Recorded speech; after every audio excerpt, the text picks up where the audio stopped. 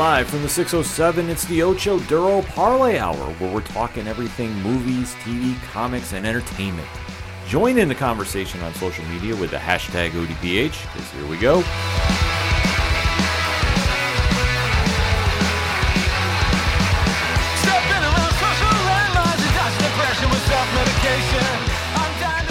Welcome to an all-new edition of the ODPH podcast, better known as the Ocho Duro Parlay Hour. What's happening, everybody? Thank you so much for joining us this week. My name is Ken M. Joining me in studio, as always, you know this. You know him. He's the co-host. His name is Padawan J. Hello, hello, hello. Folks, we have a lot to talk about in the land of movies, TV, comics, and more. You are tuned into the entertainment edition of the ODPH, and we definitely want to interact with you. So make sure to swing on over to odphpodcast.com. Join the conversation on our social media accounts. They're all right there. Check out Parlay Point's new comics blogs dropping this week. A lot of good stuff right there. The TeePublic Store. What better time of year is it to go get ODPH swag? The answer is there is never a bad time. So you want to take advantage of what the designs are right now. Get yourself some swag. You'll be thanking me later. I know. Trust me. All of that and so much more. odphpodcast.com. And always remember on social media, use the hashtag ODPHpod. Kicking off the entertainment edition of the show, we have to talk a little bit about the Super Bowl. Sure. A little bit. Not much. Because obviously, this is the big game. We've obviously broken it down on the sports edition. But one aspect of the big game itself is the commercials. And the $6.5 million price tag. Yes, which, hey, do you? Yeah. That's all I'm going to say. They're very expensive trailers. Right. But it does generate a lot of buzz. It generates a ton of hype if it's done well. I mean, this is almost like a make or break for a movie. One trailer stood out to the panel in particular. Mm-hmm. And that is, we got the latest trailer for Marvel Studios' Doctor Strange in the Multiverse of Madness. Uh-huh. So this is the second time we've now seen some footage. The first time was released in the post-credit scene of Spider-Man No Way Home. Yep. So we have a lot to digest from this one. Uh-huh. There's a lot of Easter eggs. There's a lot of talking points about this. So let us get into it. We are going to give the official spoiler warning because we are going to be breaking it down. So if you want to dodge the knowledge that we're going to be talking about, the rumors, fair enough.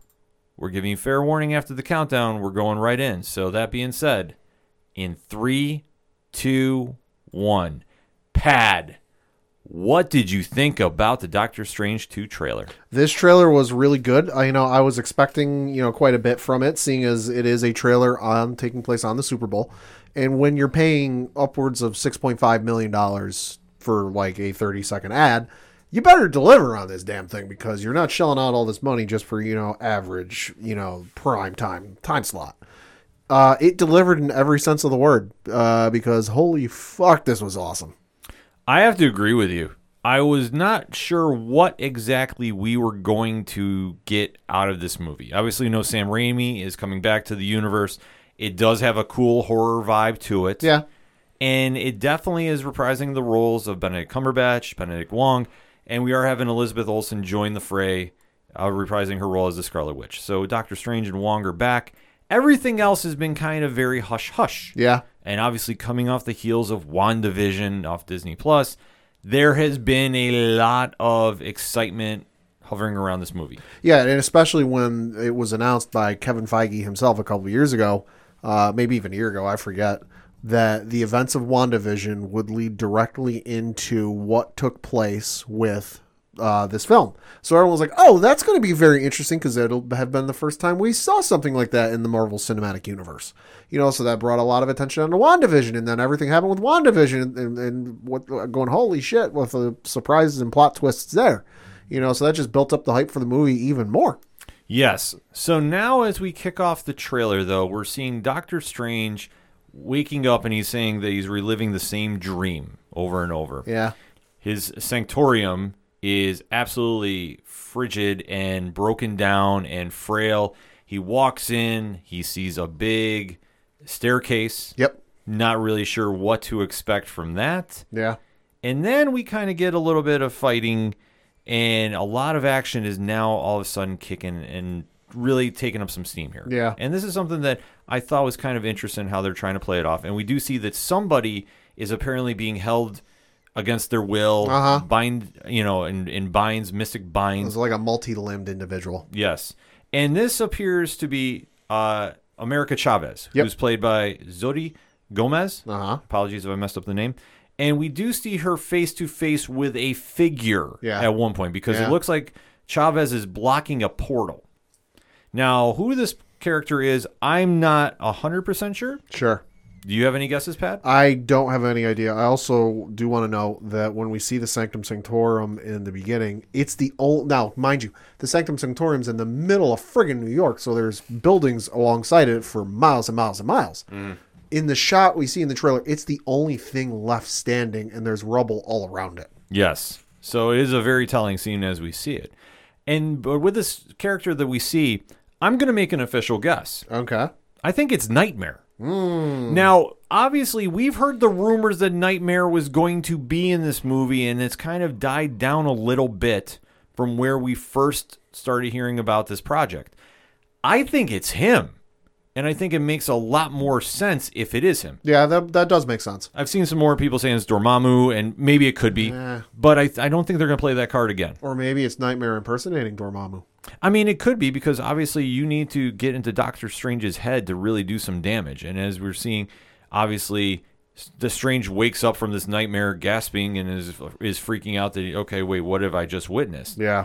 And he does see his watch on the table, and he does say, and the nightmare begins. So I think there might be a little more smoke to that it is Nightmare. Yeah. Which is a long-standing Doctor Strange villain. So I'm perfectly fine with this, and especially if it's going to be a horror genre. Yeah. Give it to me with Nightmare, because that's where I think they need to go with this. Then we start kind of going around the rest of Doctor Strange's universe at this time. This is the fallout from No Way Home. Yep. And obviously when he decided to start tampering in the multiverse with Peter Parker. Yeah. Because Peter couldn't get into college. The worst reason possible. Teenage drama. Gotta love it. Yeah, we're seeing Wong is talking to him and basically saying, like, you screwed up.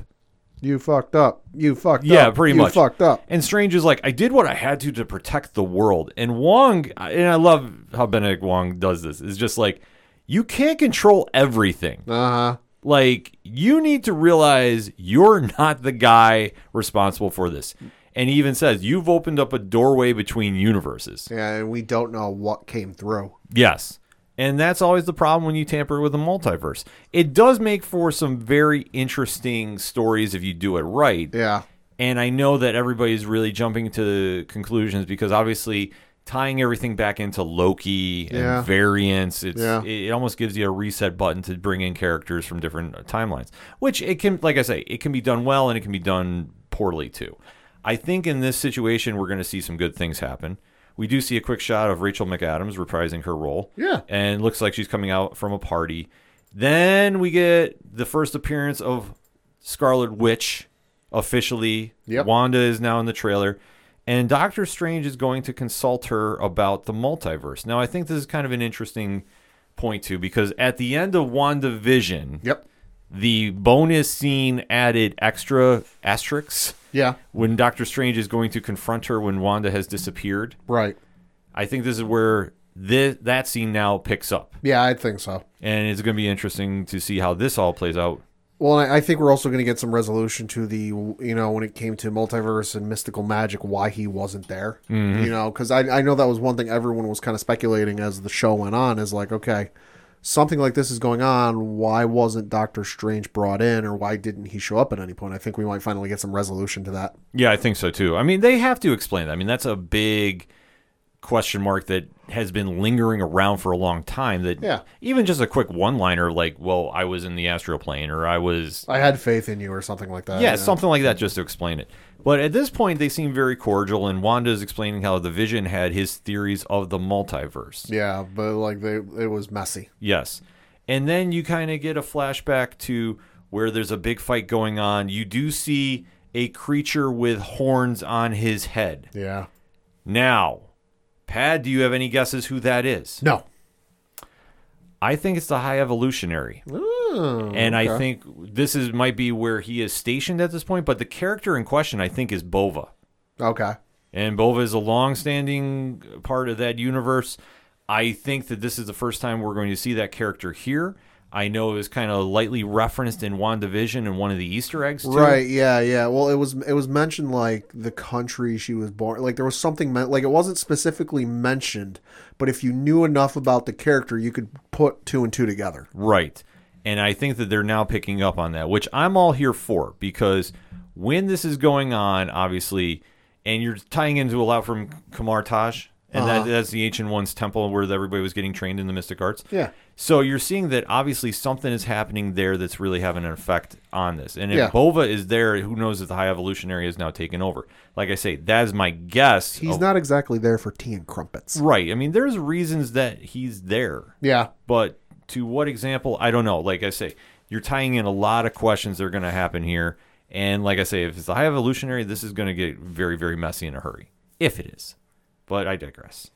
As we go on, we do see Baron Mordo make his appearance. Yep. And obviously we know that from the last time we saw Baron, things have not been the same as he left. No. With Doctor Strange. No. So obviously Chiwetel Ejiofor is reprising his role as Baron Mordo. Yep. And more or less is doing the right thing. He already didn't have a lot of faith in Strange given the events of the first Doctor Strange movie.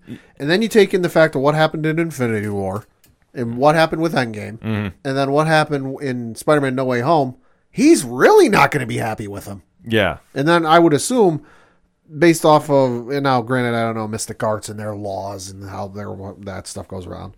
But I imagine, because in the trailer he does say, you've tampered with the timeline, or whatever it is, and that can't go without punishment. And we see, presumably, Strange getting put in handcuffs. Yes. So I would imagine it could just be for all that. I don't know. But I would imagine something else in between. This might be like a third of the way through the movie or something like that, and that something else is going on where Strange has mistakenly and stupidly tried to fix his mistake only to make it worse. Well, that's something that they're giving him those big character flaws here, which I do like for the sense of the movie. So, sure, because obviously Doctor Strange thinks he's too cool for school. If you read most of the comics he's written in, well, and you think about in the movies, we're back to when he was a surgeon and he was like the greatest surgeon, and he was actively turning down patients, for surgeries they needed, So he's like the hottest shit since sliced bread. He's the greatest and he's perfect and he does no wrong and he's the most gifted, and now he's like a small guppy in a big ocean. Yeah, but it's always cool to see like Ejiofor, and I apologize if I'm butchering the name too, reprising the role as Mordo, because he adds a different element to Doctor Strange. Like, it's going to be a very cool battle when Mordo finally turns. Yeah. Because he's been the one that's been on the right side of things. Sure. With everything he's done, and he sees the flaws in Strange, but Strange is still trying to be the smartest person in the room, and he's failing miserably. Because as we see, he's imprisoned, and he's getting taken somewhere. Mm-hmm. Now, this is where things get slightly interesting. Yeah. Because we do see Strange getting escorted by robots. Mm-hmm. Now, Pad, what do these robots look like?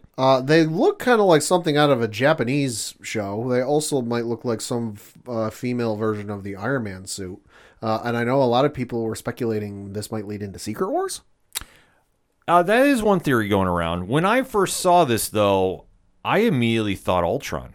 Maybe. And obviously how they've tied in Ultron to Tony Stark in the MCU. I mean, obviously in the comics, it's all Hank Pym's fault. Right. But in the MCU, right, it's been Tony. And I'm seeing that these suits kind of look like almost like an evolution. Yeah, they look like a modified version. To a degree, but it also even seems like the Iron Spider suit, too, as well. It does look like a mix. You got the head that looks kind of like the Iron Man head, helmet, even a little bit of Ultron. Now, of course, that could just be you saying it and me seeing it.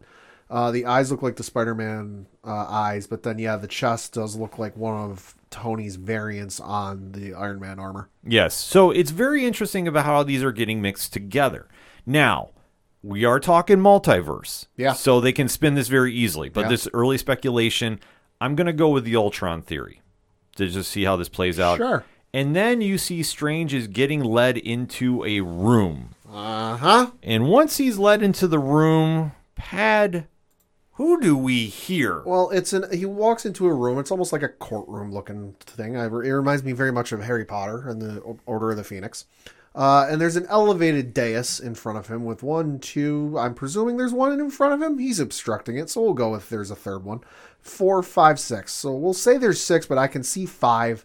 And we do hear a voice that in the camera cuts to Strange, and he kind of gives this quizzical look, and you hear a voice that says, "Maybe it's time we finally tell him." And it's not just any old voice. It is the voice of one Patrick Stewart. Yes. Now, the last time we saw Patrick Stewart was when he was in Logan. And he done lost his damn mind. Yes. And this is when he was saying he was done playing the role. Yep. Professor X was in the Fox universe. Yep. He was done playing it. So to hear his voice come across that screen. And that is his voice. And it does cut to a shot over his shoulder looking at Strange. And you can't fully see him, but listen, it's a dude with a bald head. Yeah. That's Patrick Stewart.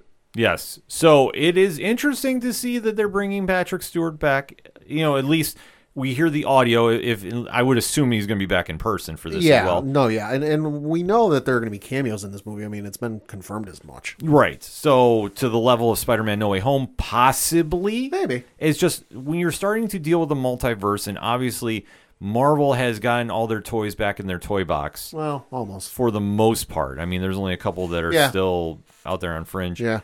It is going to be interesting to see how they're going to progress with the Illuminati, because that is the group that we see sitting in those chairs. There is somebody that looks from a distance, possibly being Reed Richards. Yeah, I know that's been speculated. Yeah, so that is speculation. But as the original Illuminati appeared in the comics, they are comprised of Iron Man, Black Bolt, right, Reed Richards, Namor, Professor X, and Doctor Strange. Well, and I got to give the crew credit for the way they filmed this, because Marvel fans are going to go over this entire trailer with a magnifying glass and a fine-tooth comb. You legitimately can't tell from the scene where Strange is walking into that room who's in the building. There's 2 people sitting in the chairs. One's walking in, and you genuinely can't tell who they are. Right. No, they shot this very well. And then when you hear the voice, and it looks like Patrick Stewart behind it, that's all signs are pointing to the Illuminati, which if they want to go that route, it's a safe play to do. Yeah. Because if you don't know about this group in the comics, they were pulling a lot of stuff behind the scenes. Right. And doing a lot of covert work that, when they were discovered, did not go over very well. Yeah, I can imagine. Because it does lead to Secret Wars. Now, am I going to say that this is the start of that? No, I'm not going to. Could be a little kernel or a little seed planted. Well, the one thing that we have known, and this is not exactly a secret if you read a lot of the articles that have come out, but the Russo brothers, who directed Endgame, Infinity War, 2 of the Iron Man movies? Or not Iron Man, Captain America movies? Yeah, they directed 2 of those. Have publicly said in past that if there's one movie they'd love to do, and that's Secret Wars. Sure. And if you've read the Jonathan Hickman story, it's fantastic. I mean, it was years of build-up. It's one of the Marvel's best recent stories, I would say. Sure. So if you haven't checked it out, I highly recommend it. If this is slowly building to that, that's an interesting play, and I'd be okay with it. I'd be fully here for it. But we are going to say that movie will not be happening anytime soon. No, they got a lot of build up for that. Right. So you need to temper the expectations if you're expecting that out the gate.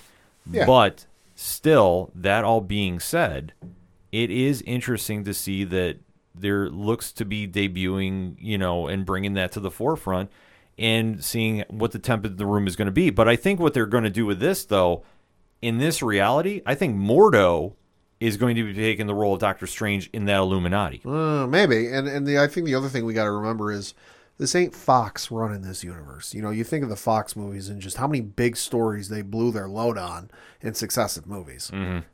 Marvel and Feige like to build up to these things. They'll give you some well-known stories and stuff, but they'll build up to it. They didn't build up to the, Infinity War or whatever it's called in the comics.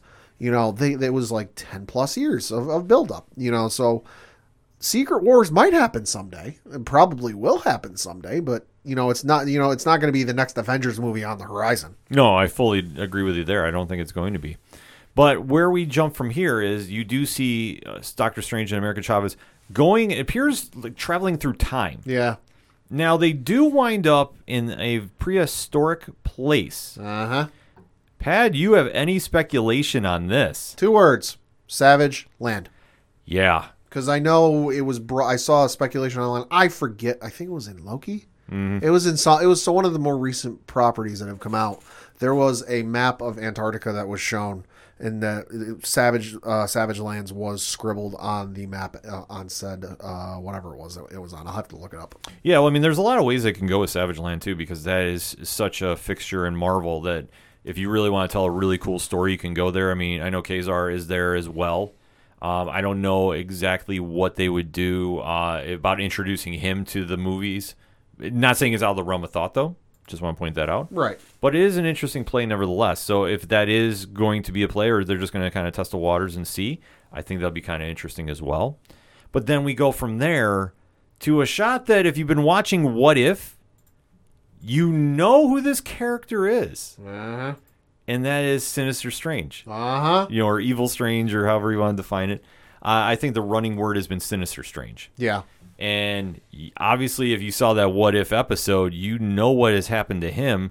And I think it's a very cool thing that they're bringing him now back to the MCU. Oh, yeah. No, I absolutely love that. And I love that they took a show which a lot of people might have thought is just like a throwaway. It doesn't really mean much. And all of a sudden, it means quite a lot more than you think. Yes. I mean, that's always cool when they do that. Because I know, like, this in the scene prior, you see, like, Doctor Strange is, like, breaking down. Yeah, he's in, like, it's that trailer shot they're going to use as their application for, like, the Oscar and whatever year it is for best visual effects. Mm-hmm. You know, it's the one that you'll see in the trailer when they eventually get nominated for it. But no, yeah, I mean, it does appear it is Sinister Strange. It's the scene I think we saw from the first trailer last time around where he's like, "Oh, things just got out of hand." Yeah, it's going to be awesome. Yeah, well, I'm super excited about that as well. And then you kind of see more, it appears, from the battle at Kamara Taj. Yep. And you do see a figure. Now, this one has caused a lot of online buzz. Uh-huh. Pat, how would you describe this figure? Dude's on fire. Yeah. And I'm not talking Nicolas Cage. My skull's on fire. Oh, the great Ghost Rider. If you're going to bring back anybody, that's who you bring back to the MCU. Duh. Just to hear the anger. Robbie Reyes, please. Robbie Yeah. Reyes. Hell yeah. I don't know why this has not happened yet. And the rumor going around here, and this is to be taken very seriously. Mm-hmm. People are speculating this is Superior Iron Man. Mm-hmm. Now, I don't know if it is or isn't. I can't figure that out. But we do know the person is going right after Wanda. Yeah. So It's also been speculated that it's Monica Rambeau. yeah, as well too. Which would make sense. Because I believe she is in the movie as well too. Yep, I believe so. So they're definitely going to have a star-studded cast for this. So if you do go either way, a person with a lot of energy is coming after Wanda for reasons. And obviously you're seeing the fallout there because they're just trashing everything that Doctor Strange is doing. Yeah. And everything that has been built at Kamara Taj. Like, you're going to see the fall of that place. Yeah. No questions asked. It ain't exactly going to be a broom and butler to clean it up. Right. You're going to need a little bit more. So, I mean, it could be the Illuminati attacking, which Could would be be. a wild scene to think about, too. I think it also just could be a result of, Wong brought it up earlier in the trailer. They don't know what got through. They don't necessarily have to go star-studded in a Chris Hemsworth variant of Thor where he's evil and this and that. Like, they could just do variants, on some of the villains they've had in other films and just have them snuck through and they're destroying the place. I mean, this could be very intriguing to see. Oh, it absolutely will be. And then you get to see kind of an odd scene, I will say. Like, after you see the battle, you go back to New York. Yep. And you see a character coming their way, one-eyed, tentacles. It reminds me of the Thing from Suicide Squad. Yeah. Not going to lie. It does have a Starro vibe to it, but it's not Starro. Right. And the online name that I've seen going around is Gargantos. Yeah, and they've been teasing this a little bit in the trailer, just because if you go back to the start of the trailer and they flash the Marvel logo, you do see like tentacles in the lettering, kind of like in the background in the lettering. Yeah, so it's definitely a cool appearance. I thought it was going to be Shimura Gorath, which everybody was kind of teasing about. If you know Sure. the MCU, you could see where it could possibly be. But it's kind of an interesting play that it's going to be Gargantos. And like I say, I'm not too familiar with the character, so I'm excited to see it. But we do see a cool action sequence where Doctor Strange is splitting a bus in half. Yeah. That's thrown at him. And then you get probably one of the more cooler lines in this trailer. And that is Wanda talking to Doctor Strange and literally saying, you break the rules, you're a hero. I do, and I become the enemy. How is that fair? It's a valid point. I also want to bring up, I think he crosses into different multiverses or different universes in this movie, simply because we go to the shot right before Wanda says that line.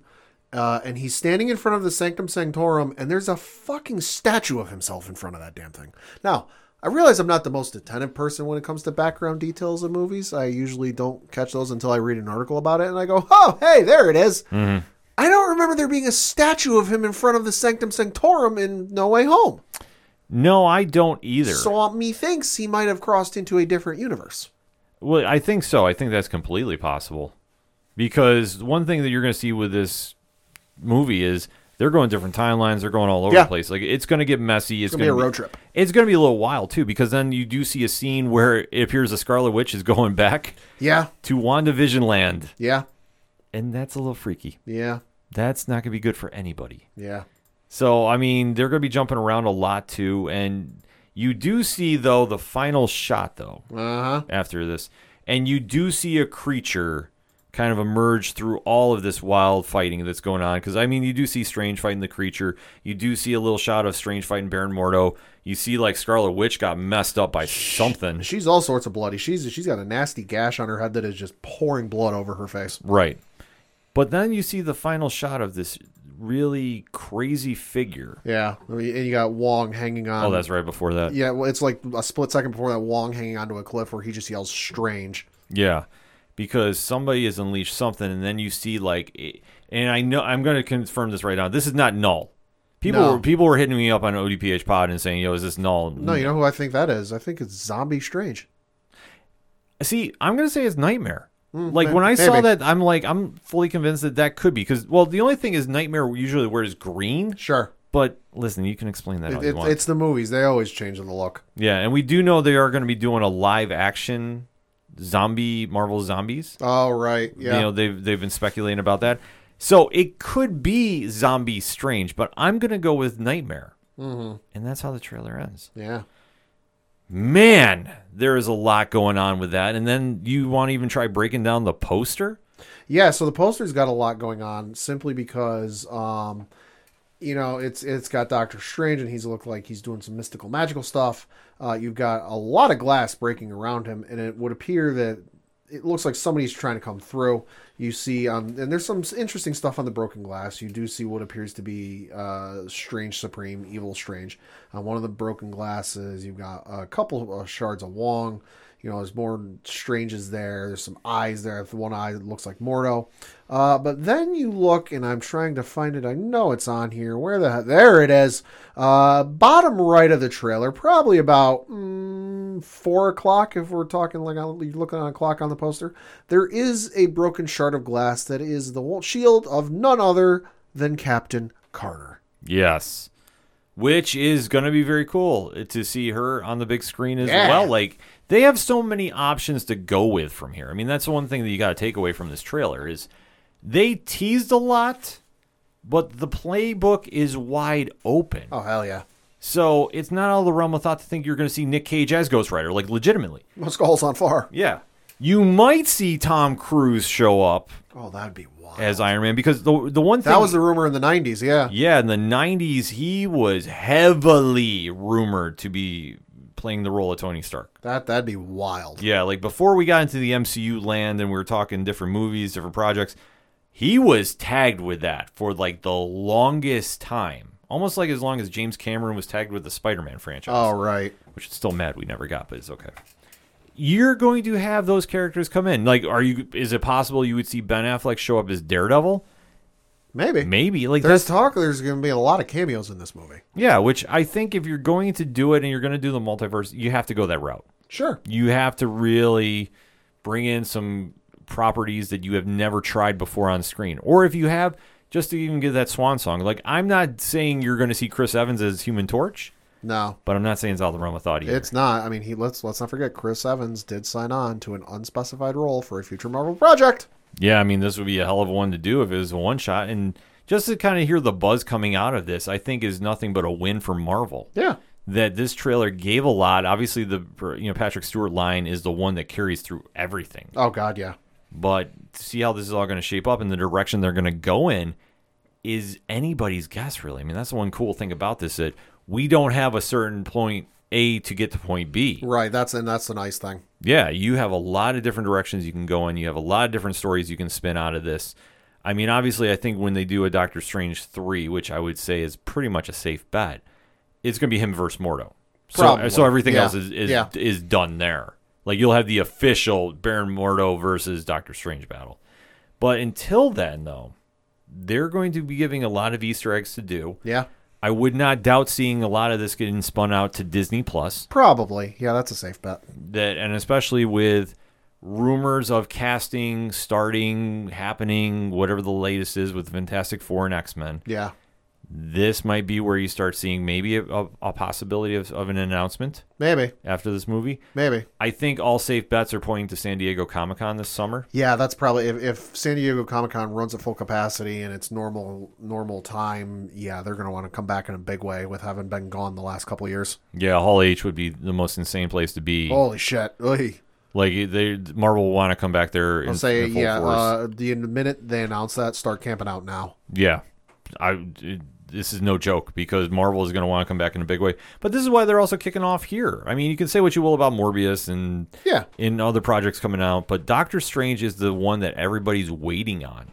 And to get this much anticipation going on with it, man, Marvel's got to be super happy about this, how it came out. Final thoughts on the trailer, Pad? Great trailer. Can't wait to see where it goes. It kind of feels like it's going to be a bookend to this kind of like whole multiverse, not to borrow the title, but it feels appropriate. This multiverse of madness, this kind of like insanity that's spun out of WandaVision, Loki, No Way Home. It feels like it's going to be kind of a bookend to that whole madness, but also spawning off multiple chapters and multiple books spinning off from that. So it's going to be interesting to see where they go, and interesting to see who shows up. I don't think anyone is off limits outside of maybe their schedule literally not allowing it.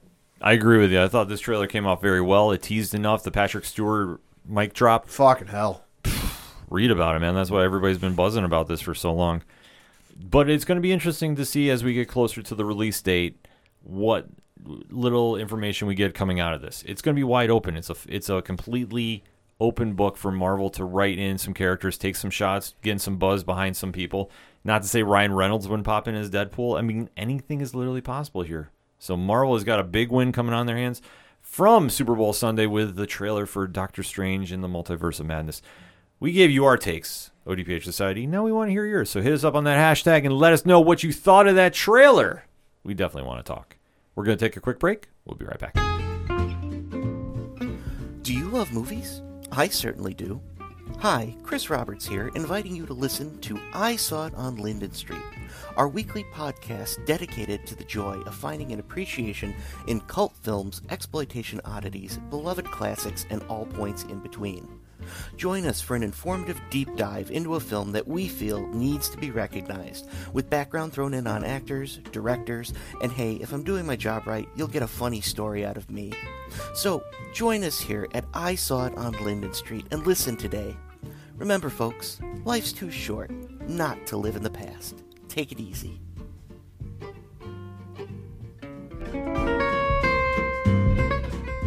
Coming back for another segment on this edition of the ODPH podcast. And Pad, do you really want to taste it?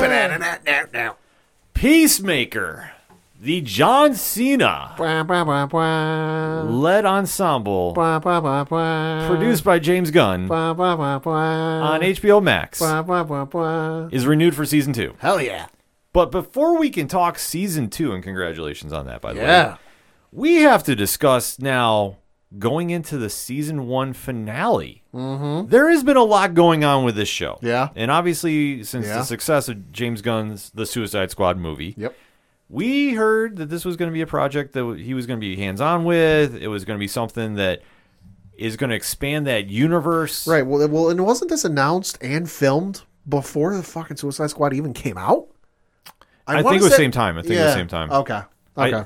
I think John Cena just lined it up right after that because Sure. the one thing James Gunn got to do with the Suicide Squad is pick and choose characters that was almost an open playbook of DC. Yeah, like, and he was open about that like when he was figuring out who he wanted to have in the movie, he went to DC and said, hey, is there anybody off limits I shouldn't do anything with, I shouldn't kill, because might have something planned down the road for him? And DC literally looked at him and goes, nah, use whoever you want, kill whoever you want, we'll fix it all later. Right. So we really had no idea what we were going to see out of this show. And obviously now, 7 episodes later, Yep. we have a lot to digest from this. So we are going to be talking spoilers of the show, so if you haven't caught up, we're giving you the fair warning now, because once we go in the countdown, you know how it goes down here in the ODPH by now.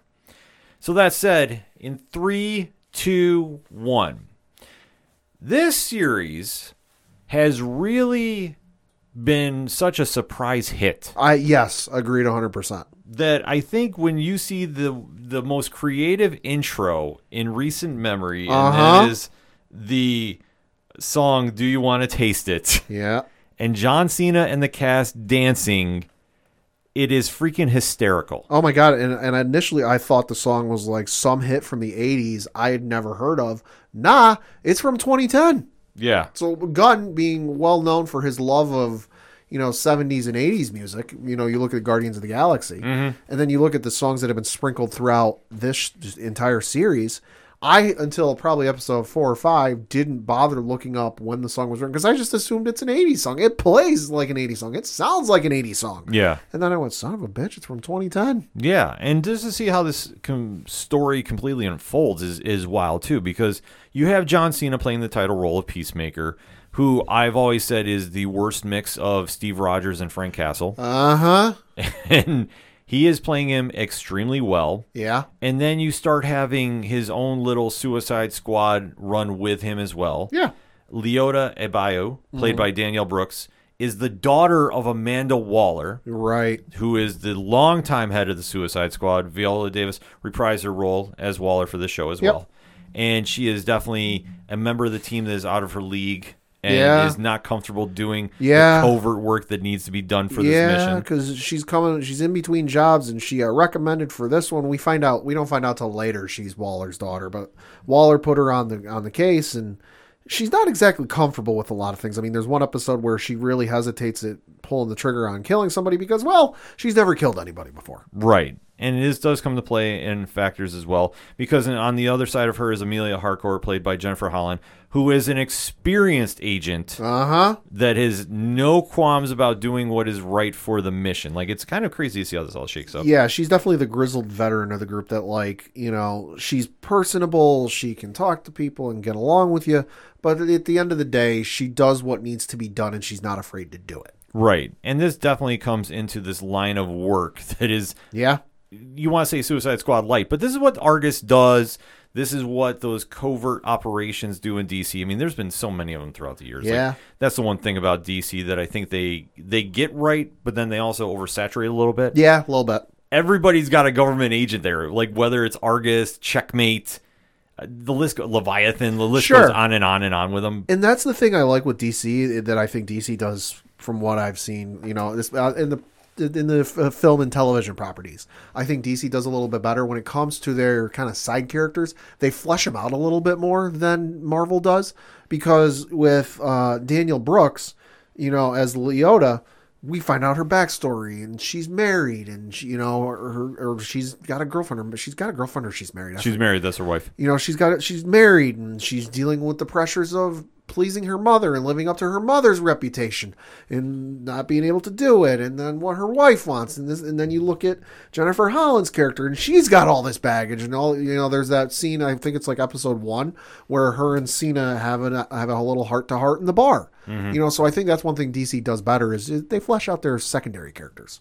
I think they've done a very good job about that. I mean, at least in this instance. Oh, in this instance, you have to, because with such an obscure cast that you're not familiar with, the only one you know is John Cena. Right. But even his character is a throwaway character in the DCU. And it's also a very different portrayal than what we saw in the Suicide Squad. Oh, absolutely. And I mean, we'll get into that, too, as we go on, because in this mix of the team they have, he has his redemption arc here as Yeah, well. yeah. But compared to everybody else he's around, I mean, especially you take a look at Clemson Munn, who's played by Chudwiki Iwuji, and he is the head of the group. Yeah. And he is about as cold as Waller is, too. Oh, my Lord, yeah. It's a 1A, 1B. Yeah. And then even your comic relief, your tech guy, John Economist, played by Steve Agee. Yeah, why the hell are you here other than you're good at tech? Yeah, I mean, but there has to be a tech guy there for their mission they're going on, Yeah. which even Peacemaker doesn't know, but he's just brought into this, and you see kind of the evolution of the character. And one thing that I thought they've done very well throughout this season is shown, like, empathy to him. Yeah. And in sympathy as well. Yeah. Like, he's not the guy you saw in Suicide Squad. No, it's night and day. He has more layers to him, which, I mean, kudos to Cena for bringing this out in him. Oh, Cena's done a masterful performance, and I honestly think he should get a couple nominations for this just because you look at how the character was portrayed in the Suicide Squad. That he's this Captain America, but with a darker side, with a little bit of Punisher mixed in, fighting for freedom, not afraid to kill, and then as you go throughout the movie, he's kind of a dick. Yeah. Let's not split hairs. No, we here. don't need to sugarcoat it. He's a dick by the end of Suicide Squad. And then you come into this film, or this show rather, and you kind of start peeling back the layers as if he were an onion. And you start getting into the past, and you start seeing the flashbacks, and you start learning why he is the way he is. And fucking Christ, his father. Oh, his father is the biggest piece of shit ever. He's the biggest piece of shit on television I think I've ever seen, and I've seen some big pieces of shit on television. You start learning why he is the way he is. And you start empathizing with him a little bit, going, okay, you're not the way you are because that's just how you are. You were in a really shitty situation. Yeah, Robert Patrick, who plays the White Dragon, God who damn. is one of the most biggest pieces of racist shit ever. Oh, and that's putting it mildly. Like, you understand why Peacemaker is as messed up as he is. Holy shit. And I thought that was an interesting twist that they did because as far as I know, like, those characters were not connected in the comics, so this is all James Gunn doing. Right. Which, I mean, to give Peacemaker that sympathetic back, like, you understand why he is how he is and how messed up he is. Yeah. And obviously being around that piece of shit 24/7 will do that to you. And it's one of those things that, like, you start out and you're like, all right, he's a little odd, he likes watching, conspiracy theory videos and whatnot. And it's just one of those things that, like, again, like, the layers get peeled back on Cena and you start to learn about his character. The layers get peeled back on this guy, and he's not a nice, beautiful, it ain't like the inside of a piece of coal where it's, oh, there's a nice diamond. No, it's a rotten piece of flesh. Yeah.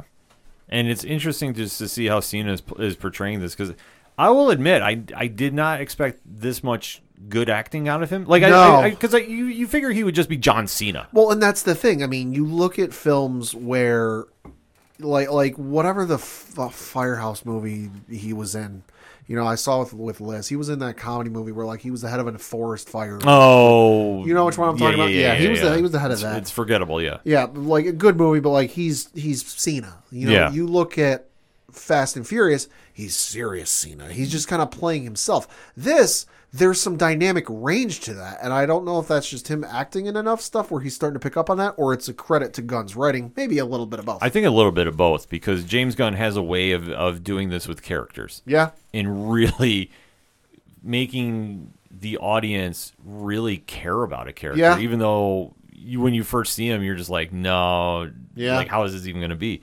And just to see even how this story just unfolds, because Cena is recruited. Yep. As we find out as the series goes on, to stop an alien invasion. Yeah, to stop the butterflies. Yeah, which butterflies are inhabiting humans and taking over the world. And it goes from being the simple seek and destroy mission to just unraveling the fate of the world is in his hands. It's like, hey, get from A to B to C, take care of things, and you'll be good and done. And then by the sixth or seventh episode, you're like, oh, hey, you have to do this and then save the world. Yeah, which he's not prepared for, but this is where he is too. And his only true ally, and this blows my mind of how they've completely flipped the script on this character of Adrian Chase, a.k.a. Vigilante, and Freddie Stroma. Holy shit, this guy's good. Has just completely made this character insane. That's putting it mildly. And what they've done with the character, because like if you've never read the Vigilante comic, I mean, first and foremost, the costume is spot on to the 80s. Oh, okay. Like to his character. Oh, okay. I looked up if he's been anything I know. He was Cormac McLagan in the later Harry Potter films, who was a piece of shit character. So he's good at playing really bizarre characters. Yeah, and you can't get any more bizarre on what he's doing because he is just the extreme psycho that is going around, but there's something endearing about him that you find up like you're totally back in this character, even though he is another piece of shit. Well, it's like you go to the 7th episode where the eagle gets hurt, and they take it to the vet, and the vet fixes him up, and they're getting ready to leave, and everyone else in the group is just ready to tie up the veterinarians and the vet techs and the whatever else that are working there. Just tie him up and leave. We're like, but he's like, no. Chase is like, no, they've seen our face. We need to kill him.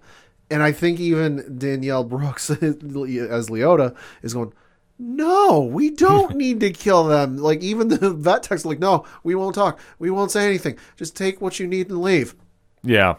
It's just something to see how this portrayed, because like, if you read the comics, this is a completely different version of Vigilante. Even you think of Adrian Chase from the Arrow television show, where he's a big rival for Oliver and he's a big thorn in his side for 2 seasons, and he's kind of comic fodder in this one. Yeah, which I love how they're portraying him, because like I say, he is pretty much like 80s wannabe Punisher in the comics, and you get this out of him. And it's great comedy, because there's the one episode where like he gets in the gunfight and he takes the guy's car and he drives the car away, and he takes the mask off, he puts his glasses on, and he's like, I can't believe he can't believe he just did that, and then he passes out, and the car slowly drifts off the side of the road into like this embankment. Well, it's just wild to see how this is all coming together, because like you have the most unsafe and untrained and unprepared team trying to save the world from an alien invasion. I mean, let's face it, the only ones that have any amount of training are Cena's character, Peacemaker, and then Jennifer Holland, as Agent Amelia. Yeah. Like, they've got some training. Outside of that, it's kind of like trial by fire. Oh yeah, I know. Like, this is so unprepared. I mean, Chris, you've got Steve Agee as John, who like doesn't want to fucking know anything that's going on. Like, he just wants to know the bare minimum, work his 9 to 5, and go home. Like, they try telling him stuff about the mission, he sticks his fingers in his ears and goes, la la la la la, I can't hear you. Does that verbatim. Yeah, which I mean goes to show about how unprepared they are. Even when they have their head agent Clemson, we find out he's a butterfly. Yeah.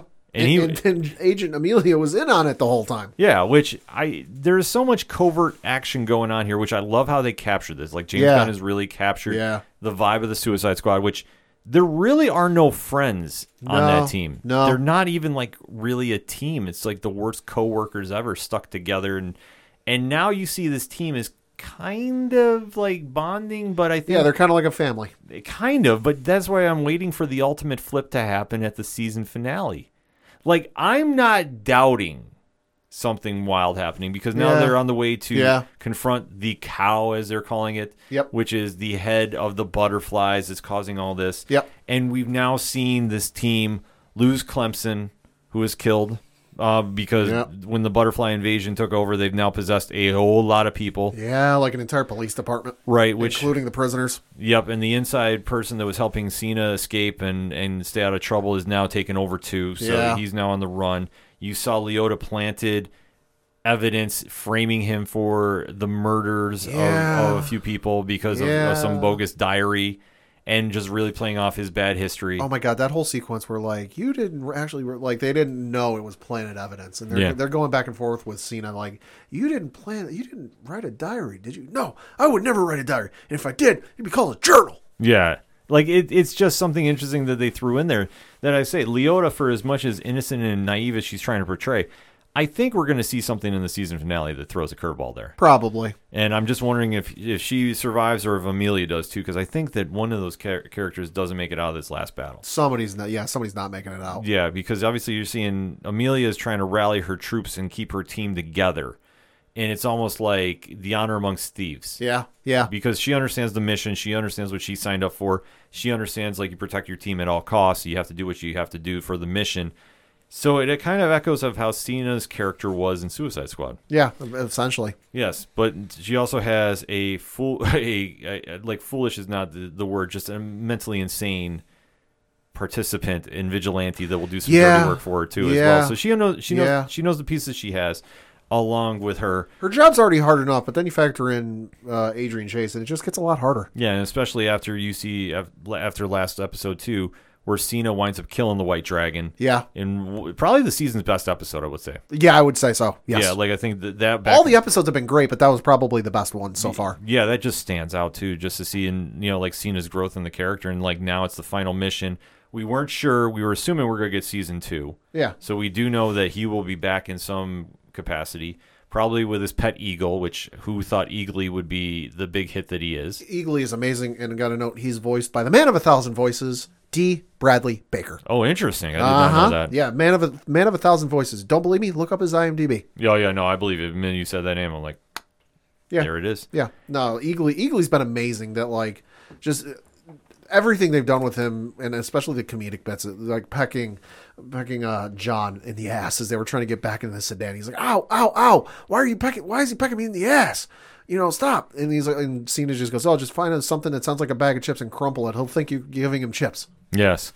Which we also have to shout out Judo Master and Flaming Hot Cheetos. Holy shit! Which another obscure DC character, Yeah. but Newt Lee, who plays him, has been freaking fantastic as him. Those two guys who pick on him outside the mini mart, and I'm like, oh, this is gonna be fucking hilarious. This is just something that James Gunn does so well. He takes subtle moments like a convenience store altercation and blows it out of proportion. It's a nice tension break, from all the action that had been going on. Yeah, because this show definitely brings a lot of action. It brings a lot. It brings a fair amount of comedy. Great plot twists. Yes, the soundtrack. If you love Motley Crue, you'll be completely happy. Even if you don't, it's pretty good. Yes, and this just shows about when you do a superhero show right, you can definitely generate that buzz to watch it. Yeah. That I think for everybody that's so concerned about oversaturation with TV shows with superheroes, you're finding that the more extreme you go from the typical good guy versus bad guy, you're generating enough interest that you're developing a following, and the viewership is very well. Yeah. You've now greenlit season 2. Yeah, which all episodes will be written and directed by James Gunn again. Yes. So it's been a win-win, and I think this is just something, especially for a superhero genre, which some have felt is now just coming to the end of the line. You're now seeing a new, fresh wave of it coming that the fans are here for. Yeah. And obviously, if you do a story right, that you don't necessarily need to have the biggest name in comics involved. No. But you just have to have a good story, good characters, great acting, and you can build off it. And this show definitely captures what people really loved about Guardians of the Galaxy, because with the obscure characters, you don't really have to worry about like, oh, Batman would never do this, or Spider-Man can't do this. It's an open playbook. Yeah. And I know I mentioned that a lot, but this is when you get your creative freedom to really run with this.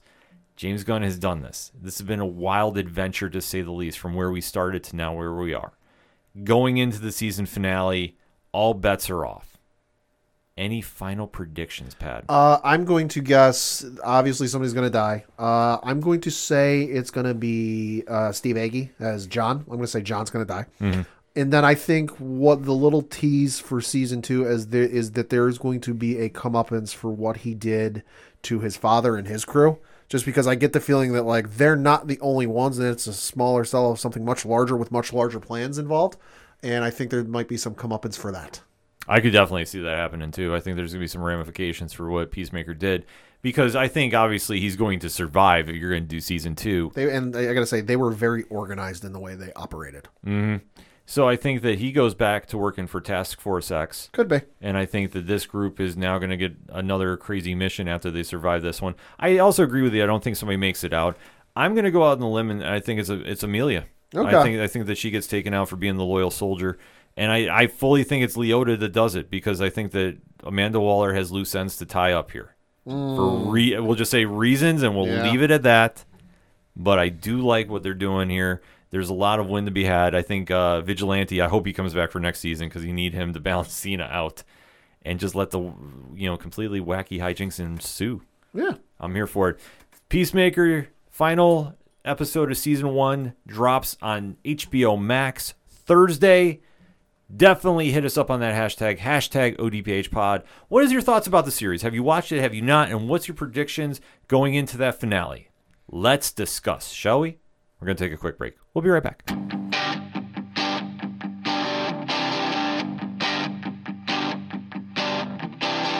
This is Tom from Tom Joe Lou, This is Matt from Sideroom Sounds. and you're listening to ODPH Podcast. Wanna go where no one knows my name, to the desert, the oceans, or the plains. 'Cause I wanna... Coming back for the final segment on this edition of the ODPH podcast. Pad, what you got for those one-shots? Got a couple of things to talk about. Most of them movies or TV related. First two are movie related. It was announced yesterday by the folks over at Netflix, and holy shit, I didn't see this coming, that Netflix is partnering with Take-Two Interactive and specifically 2K Games to make a BioShock movie. Really? So reading from an article on HollywoodReporter.com, quote, video game franchise BioShock is getting another shot at a film adaptation, this time via Netflix. The streaming giant has partnered with Take-Two Interactive, the game's parent company, to develop a potential cinematic universe. Vertigo Entertainment and Take-Two will serve as producers. No writer or filmmaker is on board at this time. The partnership deal has been in the works for almost a year. The game was released in 2007 from 2K Games, a subsidiary of Take-Two. The first-person shooter game featured a crumbling underwater city named Rapture. Its city fragmented in a civil war with many inhabitants addicted or using a genetically enhancing serum that gives people powers while also living in fear of big daddies. Mutated humans who have been merged with diving suits into this world is dropped the game's protagonist, Jack, a survivor of a mysterious plane crash in the Atlantic Ocean. So the game is friggin' fantastic and spun off two sequels, BioShock 2 and BioShock Infinite. Yeah. But a dystopian, real twisted, real weird, great games for their time. I mean, I think you can... I think they came out with like an HD remaster type of thing for PlayStation 4 and the Xbox One, which means you'll be able to play them on PS5 and Xbox, whatever the hell its name is. But definitely super excited for this. You know, I love the hell out of the games. BioShock Infinite was the first one I played, and then because it was a free game on PlayStation Plus back on the PS3 days. And then the remaster of BioShock 1 and 2 came out as a PlayStation Plus free game last year for PlayStation 4, so I played those then. Love the hell out of them. I'm super excited to see this. A little skeptical because, hey, video games, movies. But if done right, and Netflix has handled all of their video game adaptations beautifully thus far, I would say. You know, if done right, I think it could be really good. I will be honest, I've not played this that much to get a really opinion. They're good. But I'm definitely going to check it out. I mean, that's like you touched upon. Netflix is pretty spot on with their stuff, so I will definitely have to give this a gander. Yeah. Also, coming to silver screens, has been announced that there is a new Star Trek movie in the works, reuniting the J.J. Abrams crew. Okay. Specifically Chris Pine. So reading from an article on HollywoodReporter.com, quote, Paramount is getting the Enterprise gang back together. No, not the 1960s series turned film series cast, but rather the cast of the J.J. Abrams relaunch that debuted in 2009 and went on to star in two subsequent movies. Paramount executive Brian Robbins and producer Abrams made the announcement at Paramount's investors event Tuesday. Although details were not revealed, no deals are in place, but Paramount hopes that returning cast members will include Chris Pine, Zachary Quinto, Simon Pegg, Carl Urban, Zoe Saldana, and John Cho, who have starred in 3 films beginning with 2009's Star Trek. The announcement signals a breakthrough to relaunch Trek on the big screen. The studio had been trying to regroup the cast since at least 2018, when negotiations with Pine and Chris Hemsworth, who had a small role in Abrams' 2009 film, fell through. Since then, it had tried to redevelop the project with creatives such as Quentin Tarantino and Noah Hawley, taking stabs at films that did not move forward. Pine also played Captain Kirk in Star Trek Into Darkness 2013 and Star Trek Beyond 2016, the last big screen outing. I'm super excited for this just because while I was a Star Wars fan growing up, and I did watch a few episodes of Next Generation when they were on TV and when I was very young. I remember getting a phaser from Star Trek Next Generation for Christmas as a 5 or 6 year old kid. Star Trek J.J. Abrams films are kind of what got me back into the Star Trek universe. So like, I had no urge to go back and watch any of the Star Trek stuff just because I was like, yeah, you know, I'm more of a Star Wars guy. But watching Star Trek 2009 and then, you know, Star Trek Into Darkness and then Star Trek, you know, Beyond, that's really what kind of like, you know what, why don't I go watch all of in Next Generation, you know, because, you know, I'd seen some episodes, but it had been at that point 20 some odd years since I'd seen them. why don't I go watch that? And then that got me into the spin-off show with Patrick Stewart on Paramount Plus. So I'm super excited for this, and I hope it goes through. And I hope you get all the cast members back. I love this cast. I'm excited for it. Like, this was something, I've never been the biggest Star Trek guy. Sure. I don't hate on it. It's Sure. just, it didn't connect with me as much as like Star Wars did. But I respect the fandom. Sure. So, yeah, give this to me, and then let's see where we go. Yeah. Also was announced at the presentation from Viacom CBS on Tuesday that the show ain't even out yet, and it's already got greenlit for season 2, and That's insane. that is Halo. So that is coming. The first season is coming on March 21st or 24th, excuse me, on Paramount Plus, which stars Pablo Schreiber as the iconic Spartan known as Master Chief.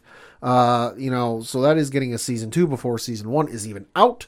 And then Paramount Plus also confirmed that Fear the Walking Dead's David Weiner will serve as showrunner and executive producer for the sophomore season. Okay. He will be the third showrunner to helm the series, following Steve Kane, who will exit after season 1, and Kyle Kinnan, who departed the series in 2018. I'm all excited for this. Listen, I have not played the Halo games because I don't own an Xbox, but I've read the books, and I've seen some of the stuff online. I'm a big fan of the series. I'm super excited for this show. It looks pretty good. I'm optimistic. I'm obviously a little skeptical because, again, video game adaptation into some other form of media. But the fact that they're greenlighting it for season 2 has promising things. It's definitely promising. I was not expecting this early renewal, but there's a lot of faith in this show. Like, I'm excited to check it out. I played Halo quite often in my day, so Sure. I definitely want to see what this is bringing. And then lastly, and most happily, we are happy to report, and it's been reported that the Justice League of America and Avengers crossover from 2003 is getting a reprint. About fucking time. And with profits to benefit the artist George Perez. Yes. So, reading from an article on IGN.com, quote, Marvel and DC may have a legendary rivalry going on, but much like the heroes that populate both universes, they know how to put aside their differences for a good cause. Marvel and DC are teaming with The Hero Initiative to finally reprint the crossover comic JLA/Avengers, all to benefit artist George Perez. Perez, who retired from comics in 2019 due to ongoing health issues, revealed in December 2021 that he's been diagnosed with inoperable stage 3 pancreatic cancer. Perez told fans on the private Art of George Perez Facebook group that he's decided to forego further treatment and has a life expectancy of 6 to 12 months. In light of that tragic news, the Hero Initiative has arranged this new printing of JLA/Avengers to benefit the Perez family.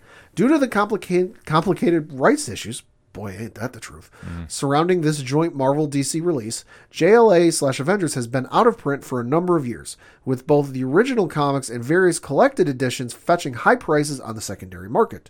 This new 288-page soft cover edition will collect the entire miniseries, along with 64 pages of bonus content.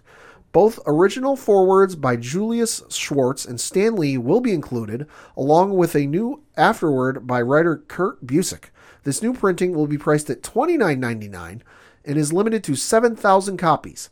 The book will be released through Diamond Comics distributors in March 2022, meaning you should be able to get a pre-order copy through your local comic book shop.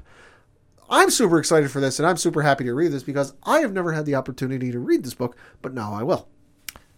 This is extremely good news that they're doing this for George. Yeah. I am super excited about it. That's why I was kind of like, it's about fucking time that Marvel and DC did this to honor what George has done. And if you have not read this, this is something special. And if you want to talk about like, okay, we talk about comic picks of the week. I'm imploring anybody that is an earshot of this podcast to call your local comic shops and try getting yourself a copy. Absolutely. Like, there's no other high possible recommendation I can give this week. And there are some great books I want to talk about, too. But no, this is something to honor one of the legends in the business. And just with everything, like, my heart breaks about what's going on with him. Yeah. And to see that Marvel and DC are willing to pull their stuff aside and do this for George, I can't say thank you enough. It's about time. It's a seminal moment. Yeah. So definitely make sure to call your local comic shops. I'm messaging ours right now. Yeah. As we are typing, because I'm going to keep it completely 100 about this. So if you hear a lot of beeping going on, that's me messaging, saying, get me a copy of this. This is something that's truly special. And like I say, to see Marvel and DC put their grudges aside for the right cause, kudos. Yeah, it's one of those things. It's nice to see them put their differences aside for the benefit of somebody who's done wonderful work for the both of them. And it's something that fans have always wondered and fans have always discussed. Who would win in a fight, Superman or Thor, Captain America or Batman? You can go down the list, and you're finally going to get to see some of that in your hands again. Because like I said, I did not get to read this. So the fact that I'm going to be able to get to read this without having to go through the fact that I'm going to be able to get to read this legally and officially, which I haven't read it illegally or unofficially, just because I've never sought it out. The fact that I'm going to be able to do this and doing so will benefit George Perez gives me all sorts of warm feelings and I'm super happy about. I'm showing Pad my phone now. I'm messaging our comic shop right now. Yeah, he's doing it. So, yeah, I mean, this is just something definitely, if you've never picked up the book, this is now a time, this is a must get. Yeah. Highest possible recommendation coming from me about this.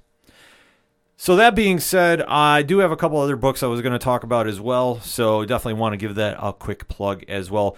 The Eltarian War is now officially in the books by Boom Studios. If you've not been reading the Power Rangers epic that's been going on, it's an instant classic. It's one of the best comic stories you're going to read. Ryan Parrott's been fucking killing it on this book.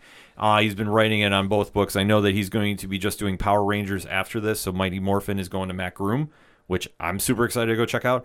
But the epilogue issue of this event is now at the comic shop, so you definitely want to go pick it up. Ryan Parrott and Francisco Martino is going. This is something you definitely need to get in your hands. Yeah. Mortarino. See, I'm getting so amped up. I botch my words. This is what happens. He's also still typing to our comic shop. Yes, I am. I'm screaming at them right now to get this. But I don't want to overplay how great Power Rangers 16 is, so you definitely want to go pick up a copy or two. And if you haven't read the Eltarian War, I can't stress this enough. If you're a Power Rangers fan, you're going to really love this book. If you're somebody that is very familiar with the franchise, you're still going to get something out of this book. I really want to stress that. This isn't just something for the diehard fans, but if you've been reading what Parrott's been doing in this book, you're going to have all the emotions go through you. Yeah. And it's something that when I read it, I've had moments I'm yelling, let's go. Holy crap. This is fantastic. So definitely go make a point to get this book as soon as you can too as well. Get the whole Eltarian War run because it's great. My other pick is a book very near and dear close to my heart, and that's Shadow Man by Valiant Entertainment. Shadow Man number 6 is by Cullen Bunn and Pedro Andreo. This book, okay, I'm going to try saying this without spoiling too much. Okay. We do know that they're doing the Dead Side War in Valiant, and this is the year of Valiant, and you're seeing a lot of familiar faces come back. Sure. We do know the Punk Mambo is back. She's on the cover of this issue as well. Okay. So no super surprise there. There is a surprise if you've read Shadow Man of somebody else coming back in this book. Mephisto. Oh. Sorry, knee-jerk reaction. Yeah, I know. But if you're a longtime reader of Shadow Man, and when said person and said other person show up, you will mark out. I did. I saw the panel by Pedro Andreo, and I freaked out, and I was like, Cullen Bunn has pulled off something really special here. I can't stress that enough. If you're a Valiant fan, this is a perfect time to get on board with this book. I love what they're doing, and I put this in the blog or Parlay Points too. So definitely the reviews are up if you want some more in details. I tried doing this without spoilers too much, but there was so much happening with this book. I'm trying not to give too much away, but like I say, when you see the reveals of who's in this book, right, you're gonna mark out. You're gonna have a good time with this, and this is a perfect time to get on board with what Valiant is doing because there's gonna be a lot more characters coming back this year. From what I'm gauging at, we know Archer and Armstrong's coming back. Harbinger has Faith coming back next issue. A lot of stuff to be excited about. I'd say so. A lot of stuff. So definitely make sure to get to your local comic shop, support your local comic shop, support your local Comic Shop Podcast, because obviously everybody's doing a lot of hard work representing the medium, so you definitely want to do that. And my last bit of news kind of ties into Valiant. Okay. Because Deadline is reporting that we have a director for the Harbinger movie. Oh. So this has been kind of something that's been speculated for a while, that Sure. Harbinger has been tied in. We've talked about this on the show briefly in the past about Bloodshot with Vin Diesel was supposed to kick off the Valiant cinematic universe. Yep. Obviously, some stuff has kind of happened, Little thing called the pandemic. Yeah, so things have been sidetracked a little bit. But we did find out that Wes Ball has signed on to direct the movie. So I'm super excited to see what is going to go on here. Ball is known for The Maze Runner. Oh, okay. So this is going to be something definitely worth checking out. I can't stress enough of how great the latest run is of The Harbinger. I'm not sure if that's going to be the official adaptation or if it's going to be more or less the teen book that has been done.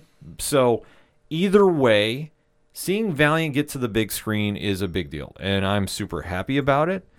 I think that this franchise is going to do a lot of cool things if you give them enough time, and I think that obviously Bloodshot 2 is coming back, so we do know that is going to be something as well. Right. So who knows what we're going to get out of the Valiant universe, but I'm telling you right now, this is a perfect time to get on board with what Valiant is doing. Support them, support Boom Studios. They're all fantastic people. Support comics, period. You find something, support it. Enough said. Yeah. But you know what's not enough said?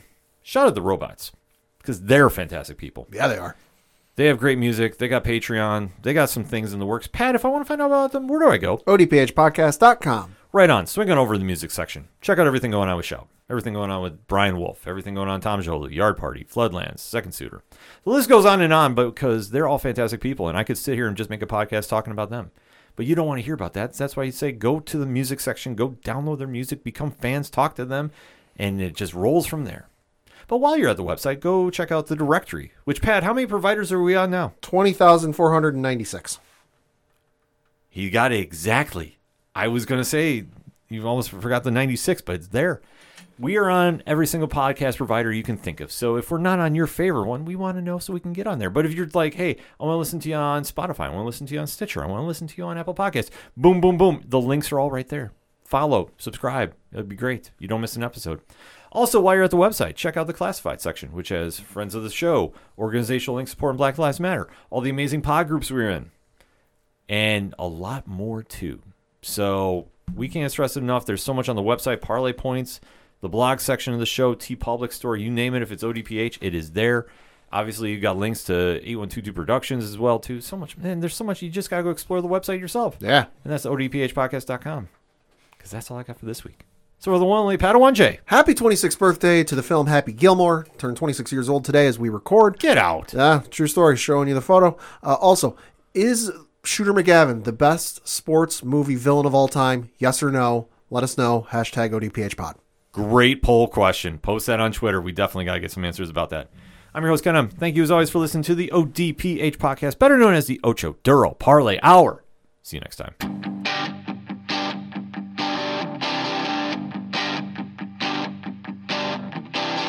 This is Tom from Tom Jolu, This is Matt from Sideroom Sounds. and you're listening to ODPH Podcast. Wanna go where I know